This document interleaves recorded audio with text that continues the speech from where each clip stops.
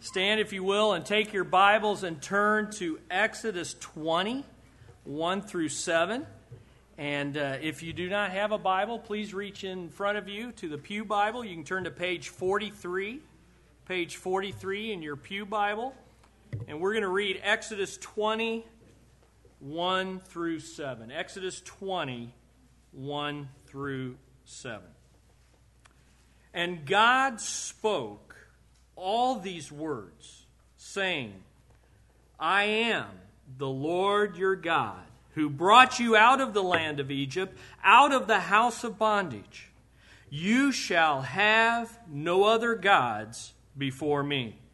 You shall not make for yourself any carved image or any likeness of anything that is in heaven above, or that is in the earth beneath, or that is in the water under the earth. You shall not bow down to them nor serve them. For I, the Lord your God, am a jealous God, visiting the iniquity of the fathers on the children to the third and fourth generations of those who hate me, but showing mercy to thousands, to those who love me and keep my commandments. You shall not take the name of the Lord your God in vain. For the Lord will not hold him guiltless who takes his name in vain. Let's pray. Oh, Heavenly Father, we thank you that you have revealed your will so clearly to us, and yet we're thankful that the Lord Jesus Christ comes between us and you and enables us to be cleansed of breaking these commandments and yet empowered to fulfill them. And so we pray that we may listen with ears to hear this morning, and that you would prepare our hearts to receive what you have prepared our pastor to preach. We come expecting to hear from you this morning, Lord, and we are eager, for we want to please you and fulfill your purposes in our lives. In Jesus' name we pray. Amen. Well, as most of you know, we're continuing in our series here on the Ten Commandments. And again, let me just encourage you, if you haven't already, it's not too late to start memorizing the Ten Commandments. Most of us, again, we know about them, we've heard of them, but I'm not sure how many of us could really write them out or even say them, recite the Ten Commandments. We could probably get, maybe half of them, but what we have tried to provide is some tools for you to do that. And so every week, again, as a reminder, you have these memorization, medication cards. Meditation cards, although they're good for medication too. They revive the soul. And but in each week, the card deals with the specific commandment that we're talking about. So for today, it's the third commandment. And you see this card here. And let me encourage you to even do this as an individual and as families. My wife and I, we're going to start trying to get our boys memorized. And one of the best ways to do this, if you want to really, a little tip on memorization, is write it out. You can ask my youngest son, Jack, about that. This last week, he wrote out the fifth commandment about 25 times. And so ask him. He knows the fifth commandment. And some of you are going, what's the fifth commandment? What is that real quick? Why did he have to write that out? You'll have to ask him why he had to write out the fifth commandment 25 times. But he knows it. So that's a good way to do it. Today, we want to focus on the third commandment in Exodus chapter 20. And as Chris read for us, verse 7. Notice it again with me one more time. What God says in the third commandment in verse 7. He says, you shall not take the name of the Lord your God in vain. Some of your translations may say you should not misuse the name of the Lord your God in vain, or not in vain, but just misuse. And then he tells us, he gives us a threat, if you will, a warning again, for the Lord will not hold him guiltless who takes his name in vain. Several years ago, the Federal Communications Commission, known as the FCC, they kind of adopted an unspoken or unwritten list of 7 bad words that were not allowed to be spoken over the airwaves, whether it's radio or broadcast TV. In fact, if you want to know what the 7 bad words is, I'm not going to tell you. You can just Google 7 bad words, and it'll come up for you. And so that was the Federal Communications Commission. I want to tell you today that they don't hold anything to my mom. My mom also kept a list of forbidden words, except her list was much, much longer than the FCC's list. I was also taught a little song, "Be careful, little lips, what you say. Be careful, little lips, what you say. There's a Father up above who's looking down in love. So be careful, little lips, what you say." How many learned that song as a kid? Ah, some of you. When little lips were not careful with what they said, oh, let me tell you, it was not fun being a kid in the Adrian household. The punishment was swift, and my mouth was washed out with soap. How many have had that happen to you? Oh, yeah, several. Yes, my boys have experienced that as well. So when it comes to the third commandment, let's begin with this question. Are you guilty or are you guiltless? Are you guilty or are you guiltless when it comes to the third commandment? Now, most of us tend to think this is the commandment against cussing. It's the commandment against swearing, profanity, whatever word you want to use. Many of us were raised to believe that, quote, taking God's name in vain means using the words God and damn in the same sentence. That's what this commandment forbids. So what's the problem? I mean, if we understand what this commandment means, let's just clean up our language and move on to the next commandment. Maybe this sermon only has to be 5 minutes long. But not so fast. I would suggest for all of us here this morning that our understanding of this third commandment is far too simplistic.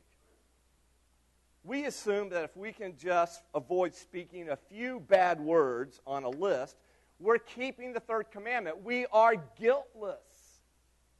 But are we really? Are we really guiltless of this third commandment? I think one of the keys to understanding this commandment here is found in that phrase, in vain. In vain. What does that mean? Well, this is a Hebrew expression that simply means lightly, frivolously, loosely, carelessly. So to take God's name in vain means to misuse it in a light, frivolous, or casual way. It's to speak about God carelessly, thoughtlessly, or even flippantly, as if God didn't matter, as if God didn't really exist. God's name, as we're going to see in a few minutes here, has deep spiritual significance. So to treat God's name like something worthless is profanity in the truest sense of the word. It is a way of saying that God himself is worthless. So the main issue, as we kind of begin here this morning, that I want us to understand the main issue of this commandment is not so much about swearing. The main issue of this commandment, notice this in your notes, is whether or not you take God seriously enough to honor his name. This is the heart of the commandment. It's the main issue. Do you take God seriously enough in your personal life that you will do everything you can to honor him and his name? The reality is people have been dishonoring and profaning God's name for centuries. This is nothing new.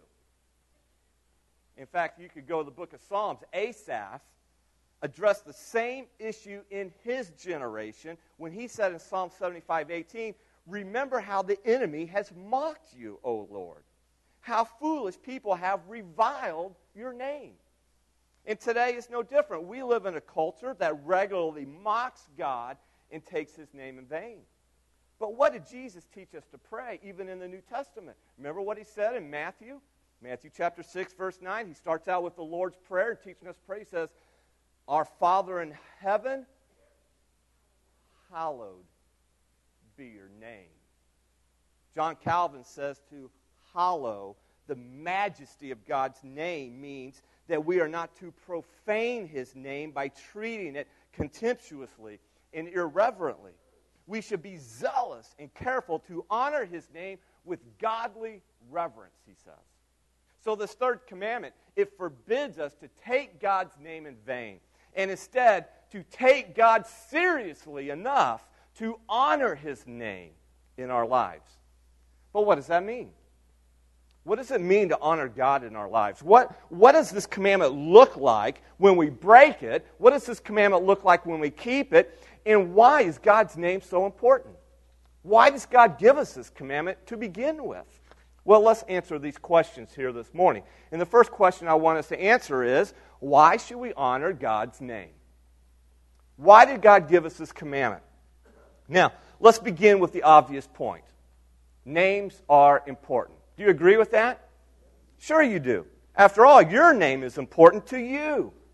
It may not be important to anyone else in the world, but your name's important to you. You care about your name because it identifies who you are.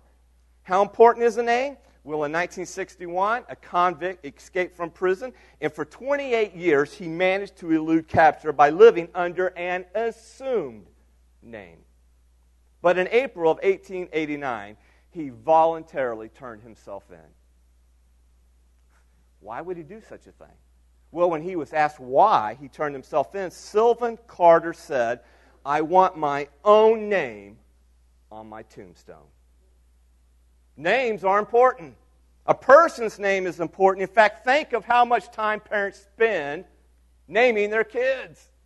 Remember how much time you spent naming your kids? I mean, today, we gather all the information. We spend hours reading through baby book names or researching it on the internet, going through lists, coming up with lists of names that we like and don't like. And then we say them out loud so we kind of hear how they go with the last name of the child. That doesn't sound good. That sounds good. I like that. I don't like that. We debate it. We discuss it.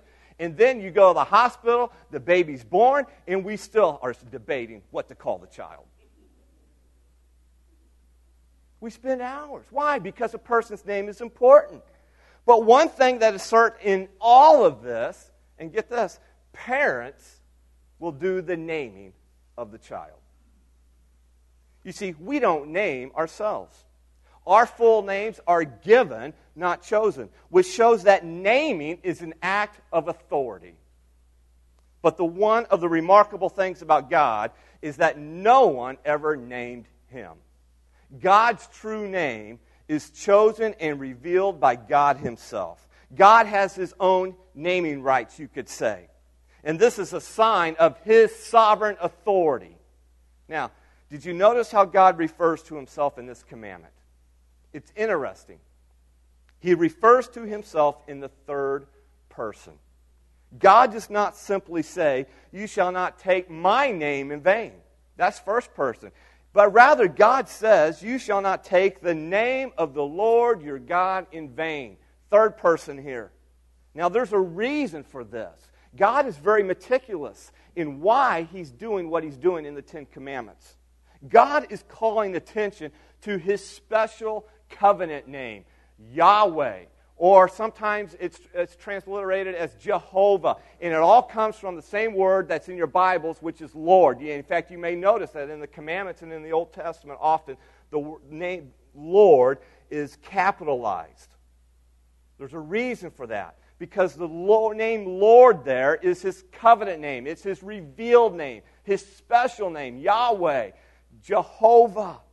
God's name is not to be confused with or viewed on an equal par with any of the false gods of Egypt, which Israel had just came out of, or with the false gods of Canaan, in which now his children are getting ready to conquer.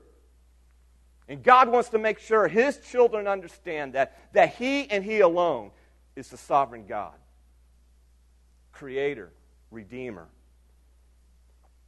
Yahweh is the one true God. And he alone is Lord. In fact, this is the same name that God revealed to Moses in the desert through the burning bush in Exodus chapter 3, verses 14 and 15. Just notice that in your notes there. And it says, God said to Moses, "I am who I am." This is what you are to say to the Israelites. "I am has sent me to you." God also said to Moses, "Say this to the people of Israel, the Lord," there it is, Yahweh, Jehovah, "the God of your fathers, the God of Abraham, the God of Isaac, the God of Jacob, has sent me to you. This is my name forever. And thus I am to be remembered throughout all generations." God's revealed name of Yahweh literally means I am who I am. It speaks, that name, of God's self-existence, his self-sufficiency, and his supreme sovereignty. In fact, as the events of the Exodus began to unfold, it also testified to God's saving power to his people. So what's in a name? And specifically, what's in God's name? Well, as we begin to unpack the meaning of God's name, it quickly becomes obvious that, notice this in your notes, that God's name is more than just a title. It's more than just a title. God's name proclaims who God is and what God has done. God's name declares his character. It declares his reputation. It represents his whole identity. You see, this is one of the differences between us and God. You see, for us, in our culture today, a name, well, let's be honest, it's just a label. It's just a label. It's something we have. It's not something we are. A name for us is something we write on a name tag at a conference so people know what to call us by. And that's about the significance of a name for us in our culture here. But for the Israelites, the name was inseparable from the person. It expressed the person's inward identity. Therefore, when we use the name of God, we are referring to the essence of his divine being. For example, Solomon writes in Proverbs 18:10, "The name of the Lord is a strong tower. The righteous run to it and are safe." Jeremiah 10:6 says, "No one is like you, O Lord. You are great, and your name is mighty in power." This is why David's saying in Psalm 8:10, "O Lord, your Lord, how majestic is your name in all the earth." David was praising God not simply for his name, but for being the God who made all the things for his own glory. So why should we honor God's name? Well, first of all, because the name of the Lord is befitting his level of majesty and deity. God has made a name for himself as the Creator, as the sovereign Almighty God, and now he's beginning to reveal himself to the children of Israel as the Redeemer. This was the whole point of the Exodus. God was saving his people for his glory. And the same is true for us today when God redeems us from the bondage of our sin through his Son, Jesus Christ. He saves us, get this, for the glory of his name. So to take God's name in vain, well, it's to dishonor his authority. It's to profane his character, and it's to declare his works as worthless. No wonder God, in giving these 10 commandments, he declares that his name must be spoken and must be heard with reverence. Honoring God's name is a big deal to him. Now let's be honest here. Let's be up front. It's not that big a deal to us, though, because we don't take God seriously enough in our lives. Which brings us to our second question. How do we profane God's name today? How do we profane God's name today? God says in Deuteronomy chapter 19, verse 12, "And you shall not swear by my name falsely, nor shall you profane the name of your God. I am the Lord." The word profane, we're familiar with that word. We've heard it often. But what does it actually mean, profane? It speaks of defiling that which is holy or worthy of reverence. It's treating something sacred with neglect or disrespect.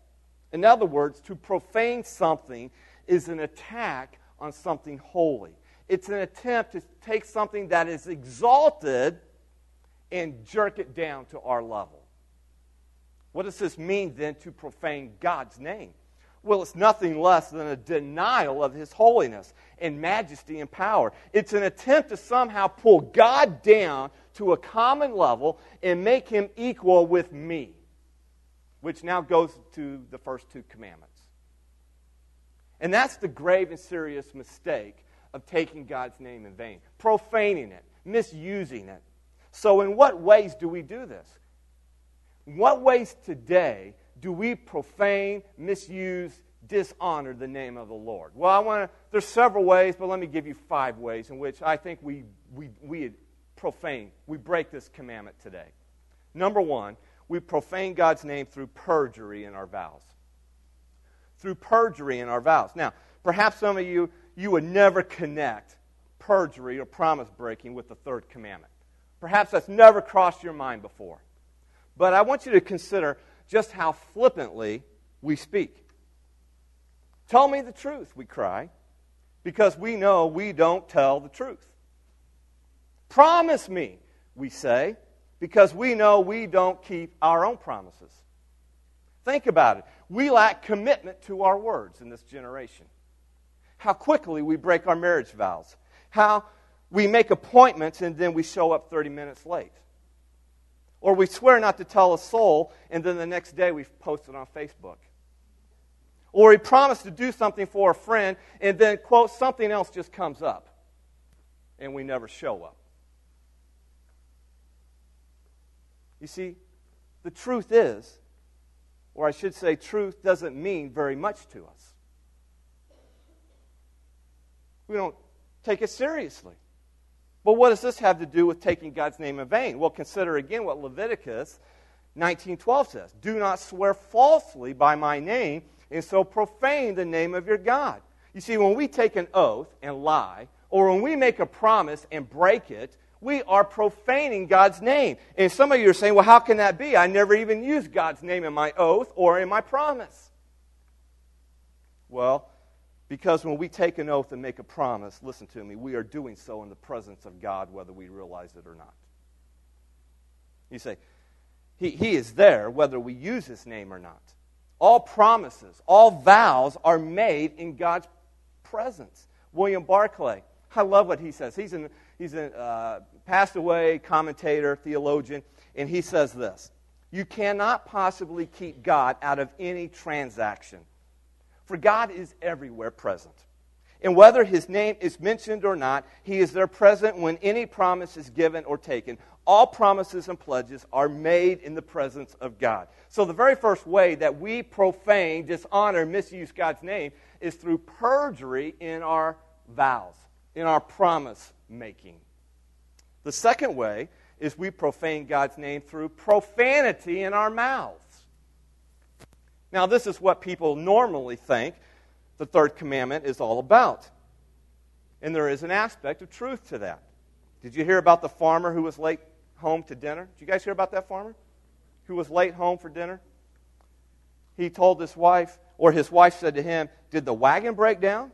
And the farmer said, no, on the way home I offered a ride to the preacher, and from that point on the mules didn't understand a thing I said. Some of you will get that. Today, as you know, and it's not just our generation, it's in all generations. But today especially, it's common for people to call down divine damnation on whatever or whoever happens to be a source of frustration, irritation, or whoever angers them.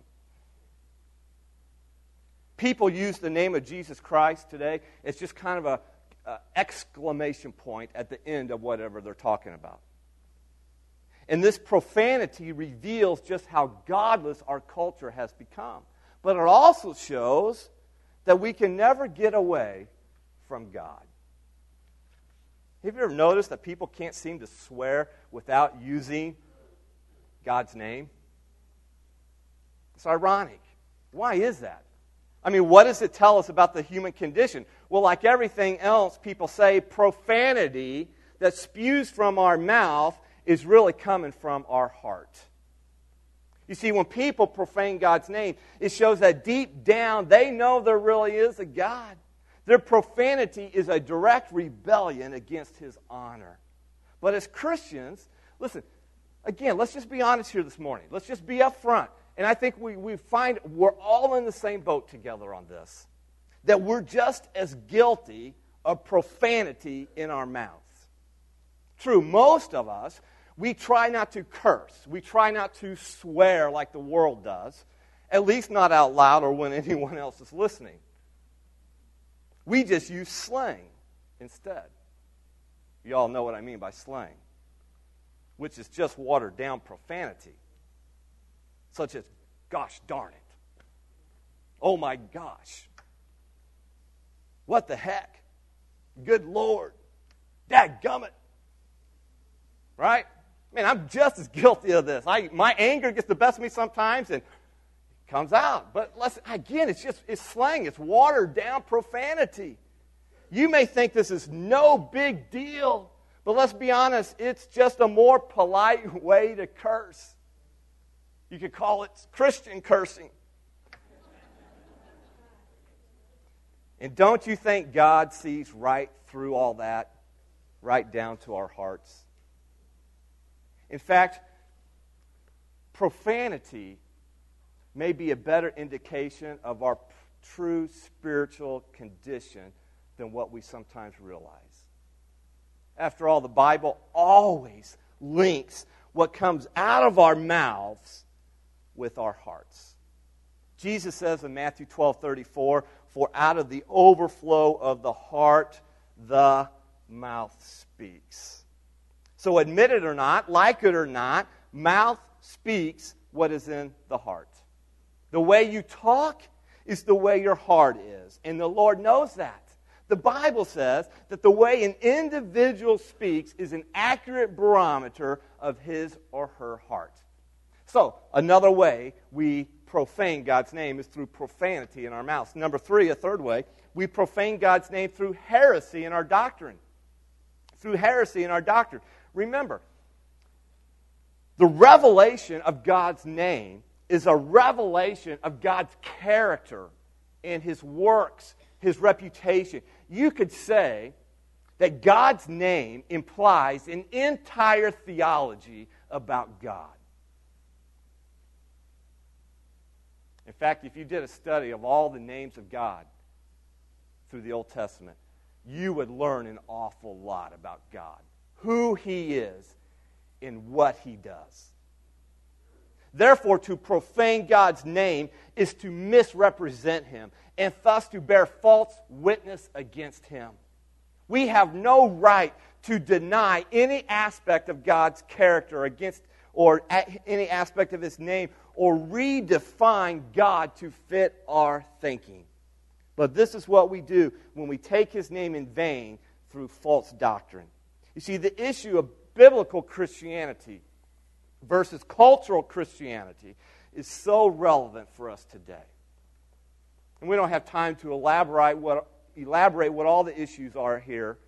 But let me just say this. When God's truth is twisted to conform to the mood of the culture, the very basis of the gospel is undermined. God's name is mocked, and the third commandment is violated. Listen, as God's people, we are called to proclaim with confidence what Isaiah wrote in Isaiah 12:4. He says, "Give thanks to the Lord, call on His name, make known among the nations what He has done, and proclaim that His name is exalted." A fourth way we profane God's name is through flippancy in our conversations. And if I could be so bold, folks, we are guilty of flippancy. We are guilty of flippancy in our conversations when we take God's name, which is holy, and treat it casually, loosely, or irreverently. And we do this when we sprinkle God's name in our conversations in a manner that is superficial or insincere. Whether it is referring to God as, quote, the man upstairs, or God is my co-pilot, or using Christian cliches such as praise the Lord without really meaning it. Listen, we are guilty of profaning God's name. As Dr. Albert Mohler writes in his book, if we could only hear ourselves talk. Such chattering of religious nonsense. Just listen to our talk about God. And as we think about this, I would suggest that the problem with our flippancy in our conversations about God is that we just don't take God seriously enough. We don't understand who He is and what He's done. We'll avoid a list of forbidden words, and yet we'll take the Lord's name in vain by the sheer triteness and cheapness of how we speak when talking about God. Yes, God is worthy to be praised, but He's not the man upstairs, and He's not your co-pilot. God reveals Himself as the great I Am, who saves His people from their sin. He rules over all the earth, and no one can limit His power. His name is the Lord. And then lastly, we profane God's name through hypocrisy in our worship. This is perhaps the most subtle and yet the most common way we as believers, especially here in America, profane God's name. As Philip Ryken writes in his book, he says, "We do not recognize God's true glory when we come into His presence for worship. Our thoughts wander when we pray. Our eyes pass over the pages of Scripture, but our minds are not open to God's Word. And when we sing, our hearts are not in tune with our voices." Listen, as we look at the church today, it's tempting to wonder whatever happened to God. There seems to be so little reverence, so little trembling before His majesty. Instead, we just take God so lightly. David Wells calls this the weightlessness of God. Albert Mohler, again, identifies the problem when he writes, "The horizon of our worship is simply too low. We welcome God to our service as if He is a guest. We take the Lord's name in vain in our superficial worship, and our worship betrays us, demonstrating what we genuinely believe in our hearts." But hypocrisy in worship, let me tell you, it's nothing new. God's people have been struggling with this sin for years. God rebuked His people for their hypocrisy all the way back in Isaiah 29, verse 13, when God says, "These people come near me with their mouth and honor me with their lips, but their hearts are far from me." That is the definition of worship hypocrisy. Now, understand, anytime our worship is casual, careless, and insincere, we are dishonoring God's name. These are just some of the ways in which we misuse God's name. But did you notice that there's a threat attached to this third commandment? It says in the second part of Exodus 20, verse 7, "For the Lord will not hold him guiltless who takes His name in vain." Now, do you know what that means? That's kind of interesting. It means there is guilt among us, and there is guilt all around us. We're all in the same boat. It means God is not a toy you can casually play with, and then when you're done, just put it back on the shelf. It means God takes His name with such seriousness that He will defend His name. So what happens when we break this third commandment here? Well, notice it in your notes. Plain and simple, God is crystal clear. We are guilty before God, and He will judge us for our sin. What's interesting is God doesn't tell us what the precise punishment will be.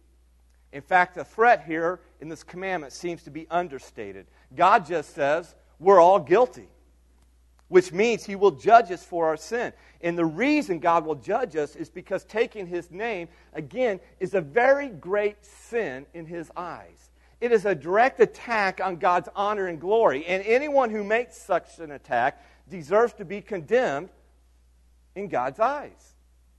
I like what Gary North, how he describes this. He says that in order to make a worldwide reputation for Himself, God has graciously licensed the use of His name to anyone who will use it according to His written instructions. It needs to be understood, however, that God's name has not been released into the public domain. God retains legal control over His name and threatens serious penalties against the unauthorized misuse of this supremely valuable property. In other words, the abuse or misuse of God's name not only hurts His reputation in the world, But God is wanting us to understand that it has consequences for the abuser. Now, folks, there are several examples in the Bible of people who broke this very commandment and suffered severe consequences. One of the most shocking consequences occurred in Leviticus chapter 24 when a man blurted out a curse against God. And you know what the consequence was? They took him out back behind the camp, and the people stoned him to death.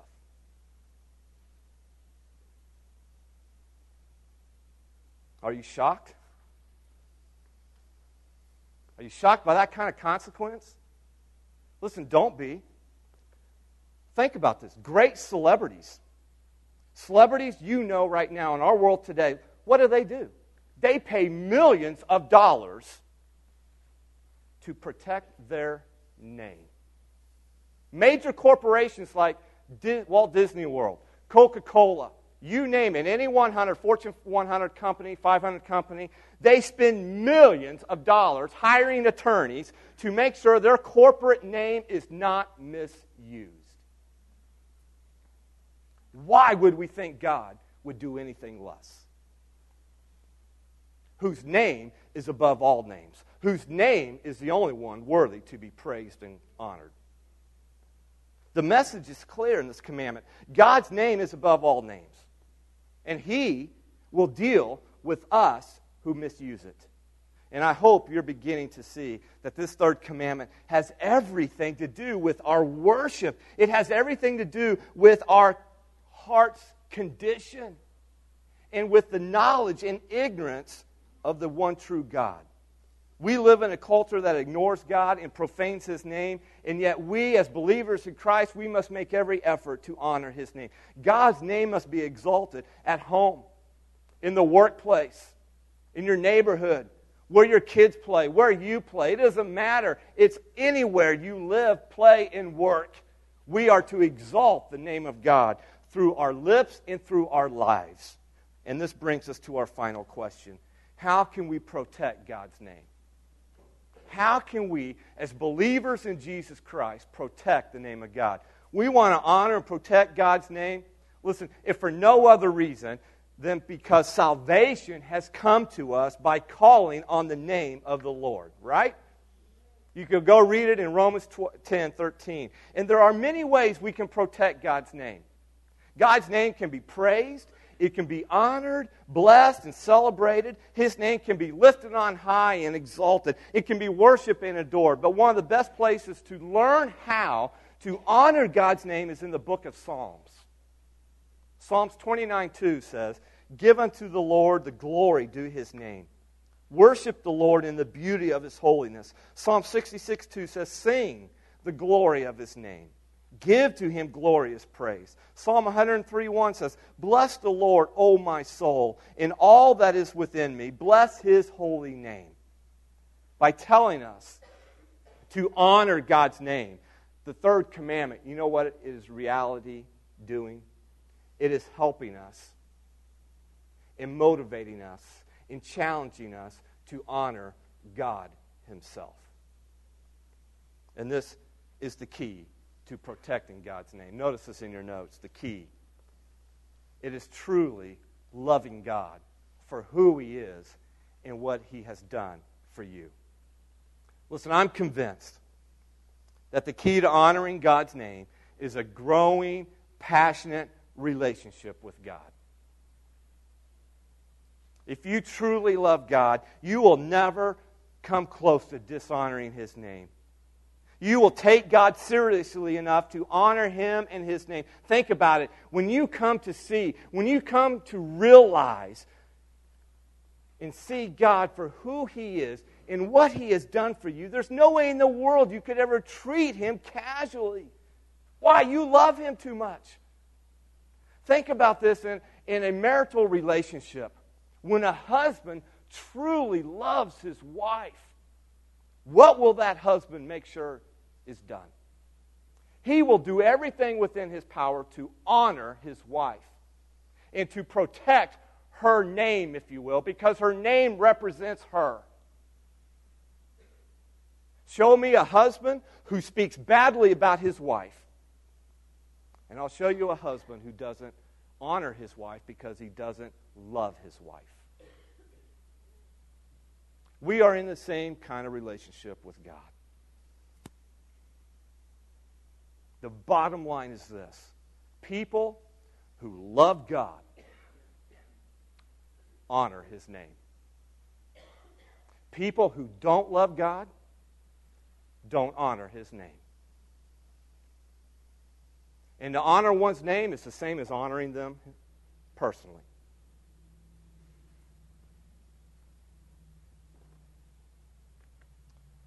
Let's go back here to the very first question that we asked at the beginning of the message. Remember that question? The question was, are you guilty or guiltless when it comes to the third commandment? The truth is, if I could, again, be so bold, and I put myself in the same boat, we are all guilty of breaking this commandment, folks. So the next question becomes, well, so what do we do? What should we do when you break this commandment, or for that matter, any commandment? Well, God tells us, and you know this verse very well, in 1 John 1:9, if we confess our sins. Now, let me just stop right there. And again, let it sink in. Let's remind ourselves. You look at those 5 ways we profane God's name. And here's the challenge. Folks, listen to me. The challenge is to identify, all right, where am I guilty in one of these 5 areas? And I promise, if you're walking away going, oh, I'm not guilty in any of those 5, ask God to search your heart a little more. And it's a sin. Let's just call it what it is. And God says right out front, if we confess the sin of breaking this commandment, He is faithful and He is just to what? Forgive us of our sins and to cleanse us from all that unrighteousness. In other words, He makes us righteous and clean all over again before Him. We need to confess our sin of dishonoring God's name, even when we're just using the slang. And this is where, most of us are guilty here. We're actually all of it. The hypocrisy on where you name it. Because God has said, and we better take Him serious on this, He will not hold us guiltless. And we will discover this for ourselves at the final judgment. Do you realize people, and this is amazing to me, people will keep using God's name in vain all the way up to the day of judgment. Do you realize that? Jesus says, listen, in Matthew chapter 7, 21 through 23, listen to His words. Not everyone who says to me, Lord, Lord, there's the name, shall enter the kingdom of heaven, but he who does the will of my Father in heaven.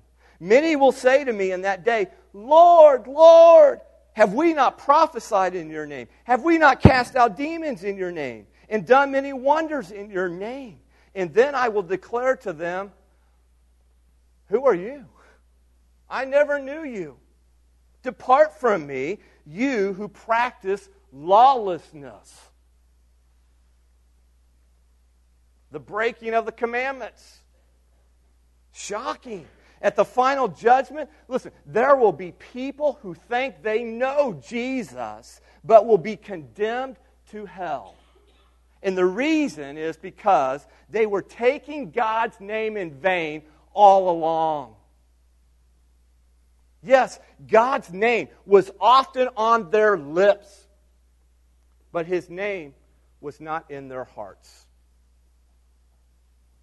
There was no confession of their sin. There was no admitting of guilt to God, that I'm a sinner and I need your salvation, God. I need the salvation that is provided through your Son, Jesus Christ, who died on the sin for me, so that I don't have to pay for the sins. But folks, if we don't take the truth of that and make it real for ourselves in our heart, where there's a repentance of our sin, we will find ourselves in the same category as these people in Matthew chapter 7. Let me ask you, are you one of these people, or are you a true believer of Jesus Christ? Because Jesus is in your heart. Now, something else will also happen at the final day of judgment. This is the good part. That is, the name of Jesus will truly be praised. Do you realize that too? We're in Exodus chapter 20 right now in the Old Testament. But as we move all across the Scriptures to Philippians chapter 2, we begin to understand that God has highly exalted His Son and bestowed on Him the name that is above every name. And a day will come, Jesus, or the Apostle Paul says, when at the name of Jesus every knee will bow and every tongue will confess that Jesus Christ is Lord, to the glory of God the Father. Listen, if that is the honor that Jesus will receive at the end of history, it is also the honor that Jesus deserves right now. For the honor and for the glory of His name. Notice this last point in your notes here. It all comes down to this. Here is the bottom line. As believers in Jesus Christ, listen, we should be doing everything within our means, with how we live, to honor God's name. That's what God is imploring with us in this third commandment here. Jesus tells us in Matthew 5:16, "Let your light so shine before men that they may see your good works and glorify your Father in heaven." Let me just shed a different light here in one last sentence on this commandment. Do you realize keeping this commandment of honoring God's name and His Son's name, listen, it points people to the sovereign God who desires to redeem the world. See, here's the deal. This is a testimony to a lost world. Let's go back to Exodus chapter 20. The children of Israel, they are coming out of bondage. God has promised them this land of Canaan, the promised land. He calls them out. He wants them to be different. He wants them to live a different way than the world around them. He knows they worship false God. He says, honor me and honor my name. Lift me up. And it's through that people would look on their lives and know, hey, something's going on with them. They are a different people. They serve a different God who is a redeeming God and a saving God. I want in on that. And of course, we know the history of the children of Israel. They didn't honor God's name. They become just like the world in which they were living, and there was no difference. And God, the consequences came. We're in the New Testament here. But the application is the same.